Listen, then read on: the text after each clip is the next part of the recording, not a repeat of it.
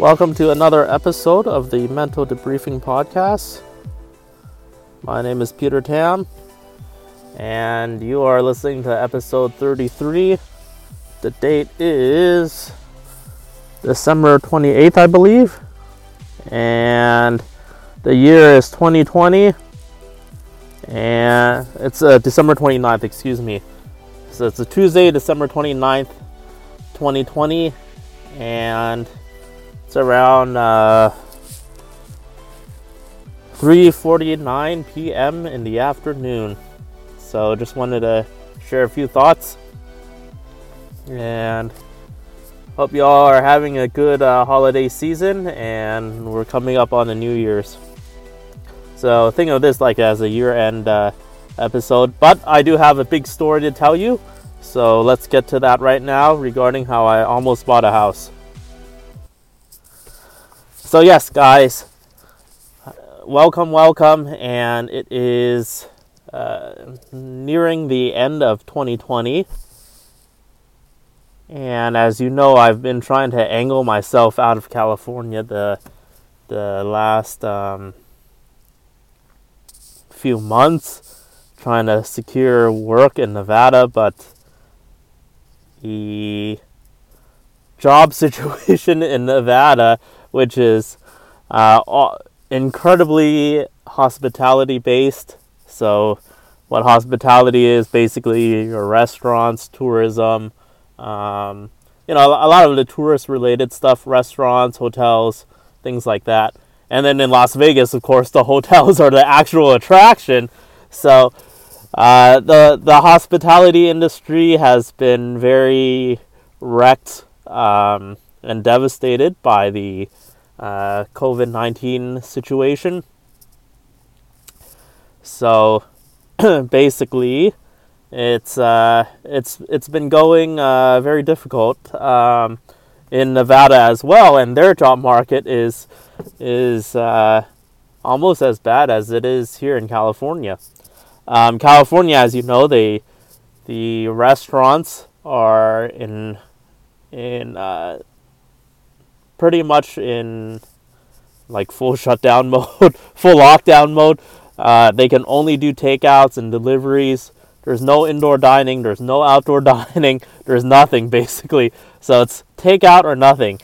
And that hurts a lot of restaurants because especially a lot of sit-down restaurants. With fast food restaurants, it doesn't hurt as much because the price you pay at fast food restaurants, a very small percentage of it is factored in towards the actual facilities and the actual dining in of that those types of expenses. The non-food prep overhead, a smaller percentage of your cost for the food is the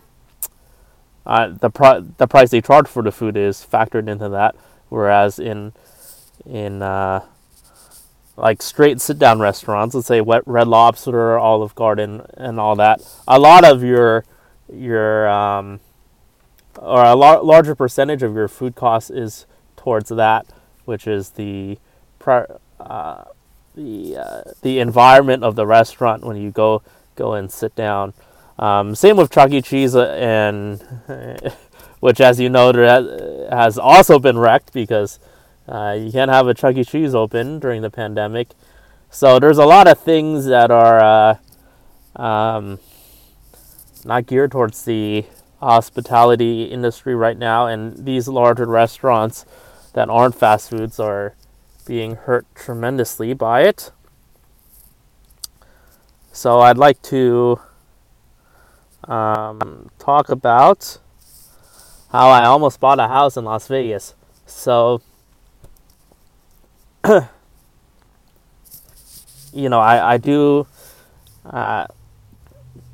been going out to Las Vegas for like once a month the last few months, just to escape California's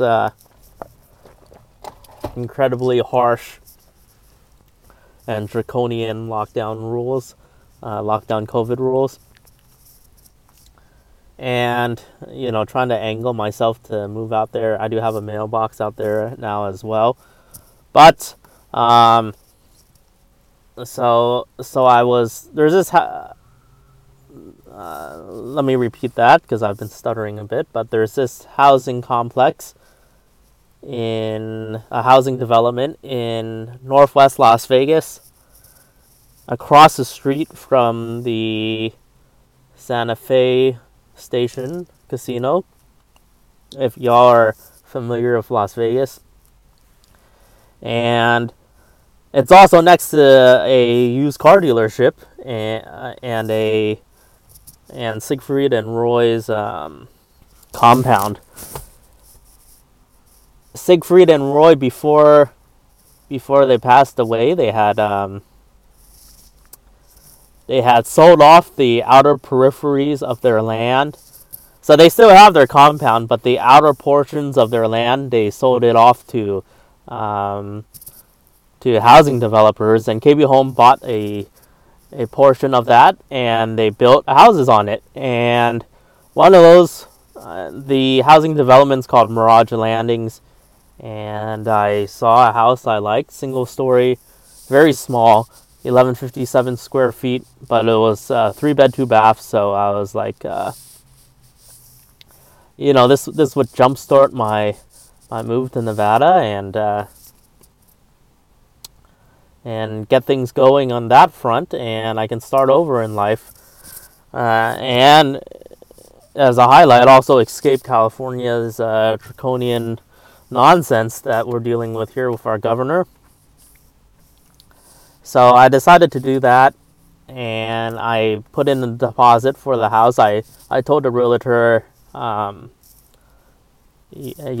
interested in this house. He said, oh yeah, 10% deposit, which is KB Home's policy.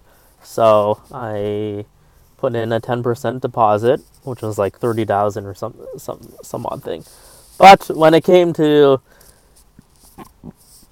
signing the contract and financing or whatever, they have a policy where you have to be approved by their finance person, their loan person, before you can continue to buy the house, or you can pay cash. So you have two options.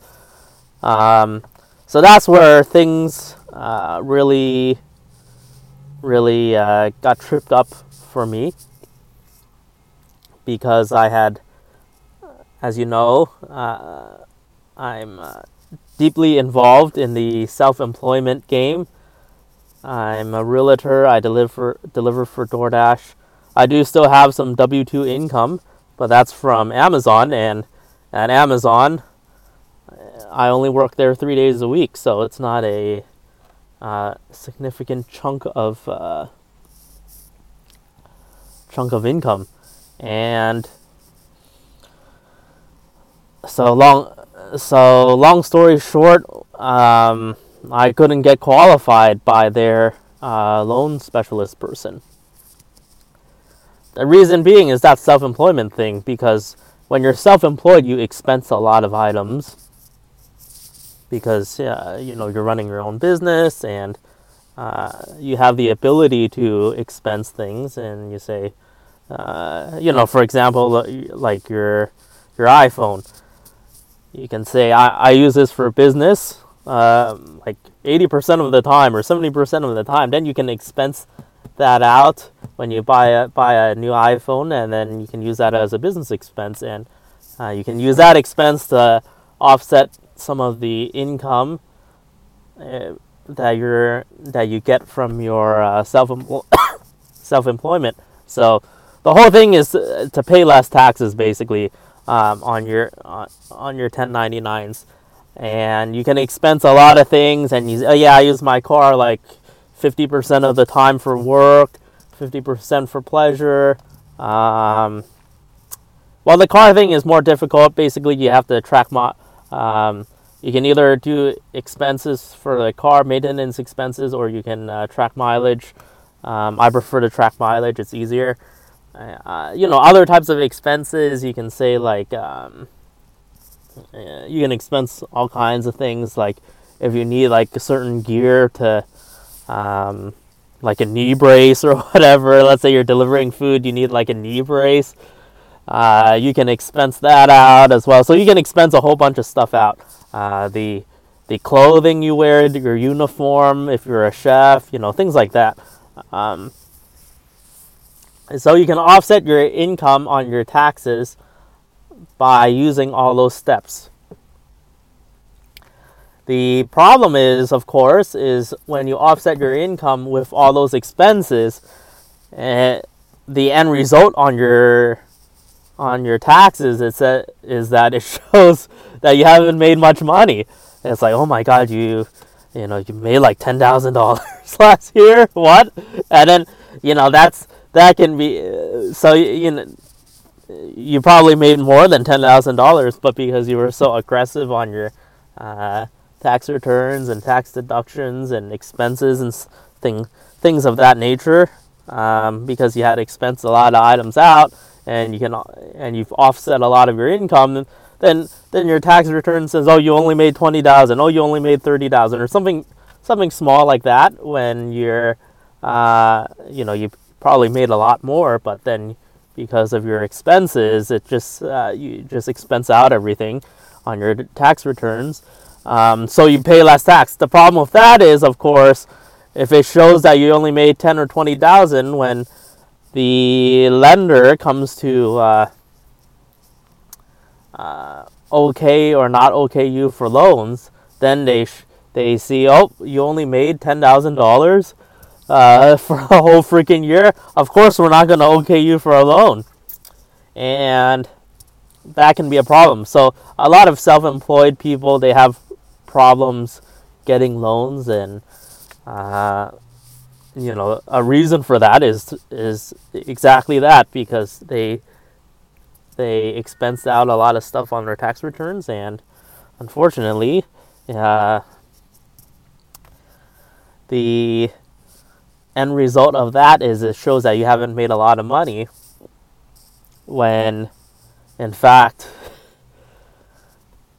you probably made an okay amount of money. It's just that you expensed out some stuff. So anyways, because of that, they won't approve you for loans.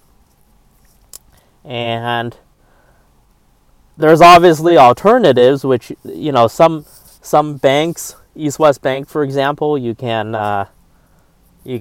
have this famous 40% loan thing, which you can 40% down your house, and then they'll lend you that 60%.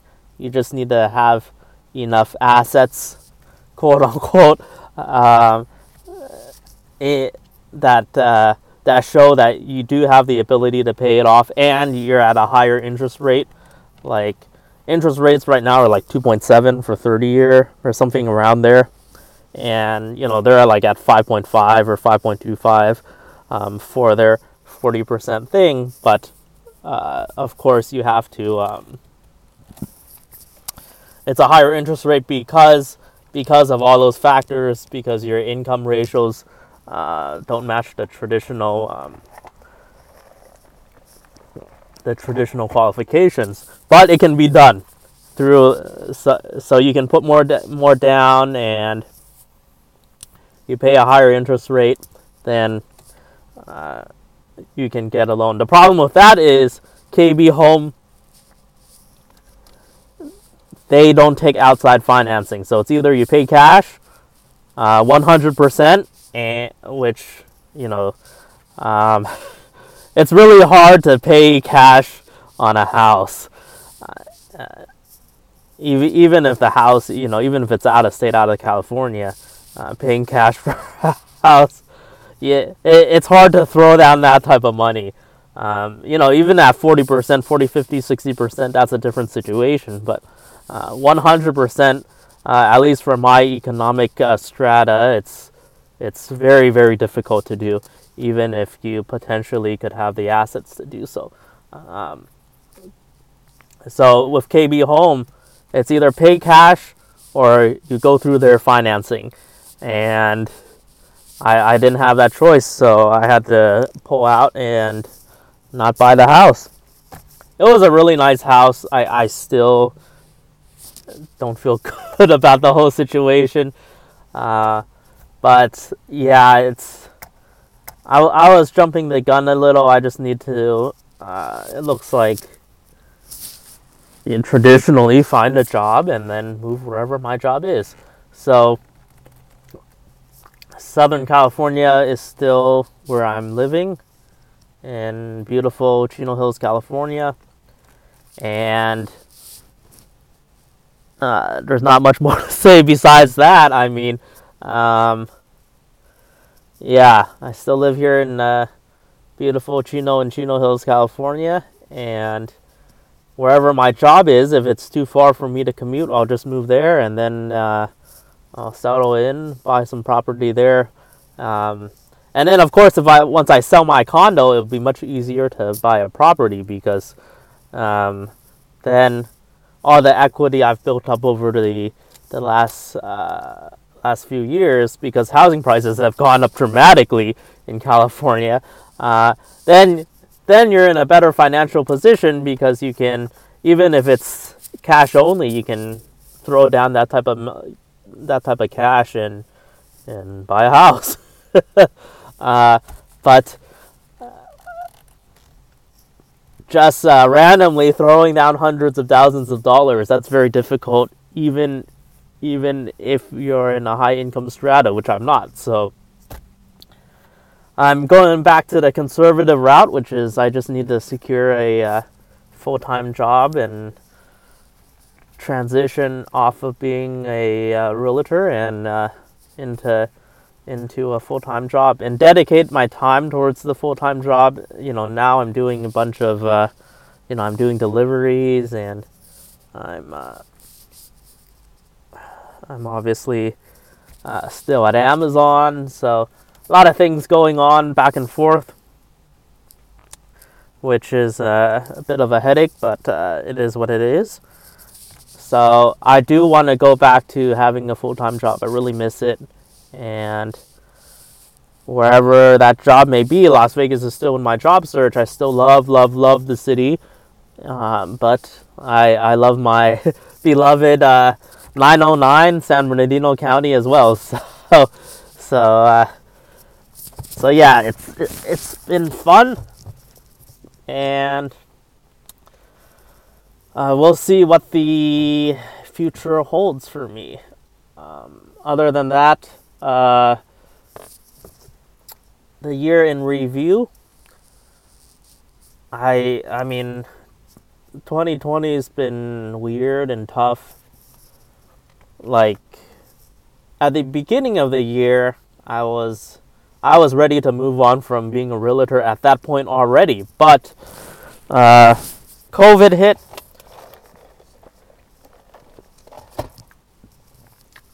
And at the time, I wasn't fully ready to dedicate headfirst into the job search. So it was kind of wobbly at the beginning of my job search. And a lot of it, I was just trying to wait till COVID was over and people started to hire like normal again. But that, of course, didn't happen. And it's just been COVID back and forth,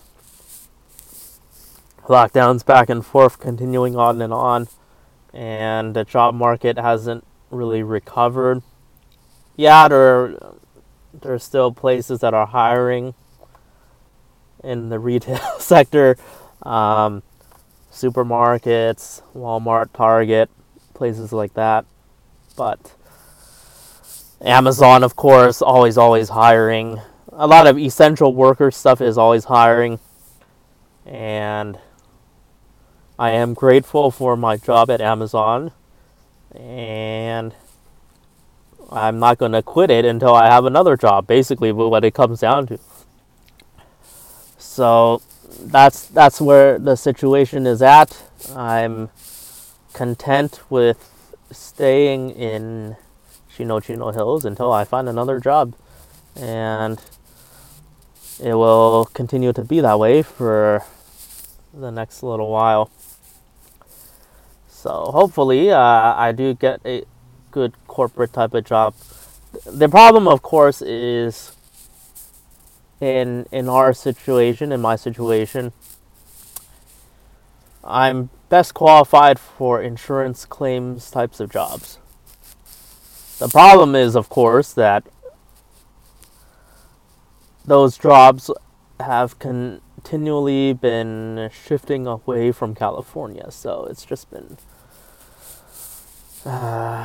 even that, because I've applied to those same jobs in Nevada as well, and it seems like because that was like 2 jobs ago for me, they don't take my 9.5 years of experience into consideration. So it's been a struggle. Anyways, so that's 2020, and then of course dating really sucked. There was, I met this girl that was, I really liked her, but it was like our first meeting was right at like March 8 or something, March 7, right before things turned. It got really dramatic, and after that I never saw her again because of COVID. And we texted back and forth for a while, but you can't keep the flame burning continuously just by text message, because eventually that's gonna die off, and their interest, a female's interest, is gonna wane, and your male's interest is gonna wane if there's no meeting. And throughout that early part, March into April and freaking into May, a lot of people were very hesitant towards meeting at all. So that kind of killed that off. Yeah, so then I met another girl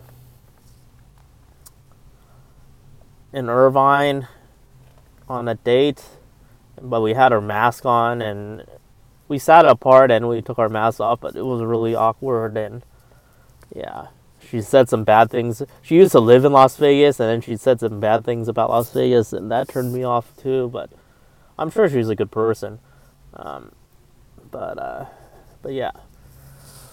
Other than that, things are moving as they are, and I hope 2021, after this big 2020 disruption, is a good year for all of you, my few fans out there. And I know the podcast has been suffering because now it's just me talking and I don't have a co-host. But I am thankful that Leslie has her family now, and she started her family, so that's good. And hopefully one day I can do the same. But until then, I'll keep talking at you guys. Okay, I know things got cut off right there, but I hope you, my few fans, will have a good 2020, and I'll continue to pound these out in a more consistent basis, and hopefully people eventually listen to it. And I hope all is well out there in podcast land. And yeah, I hope to one day have a family like Leslie does, my former co-host, and hope everything continues to go well. Have a good one, guys.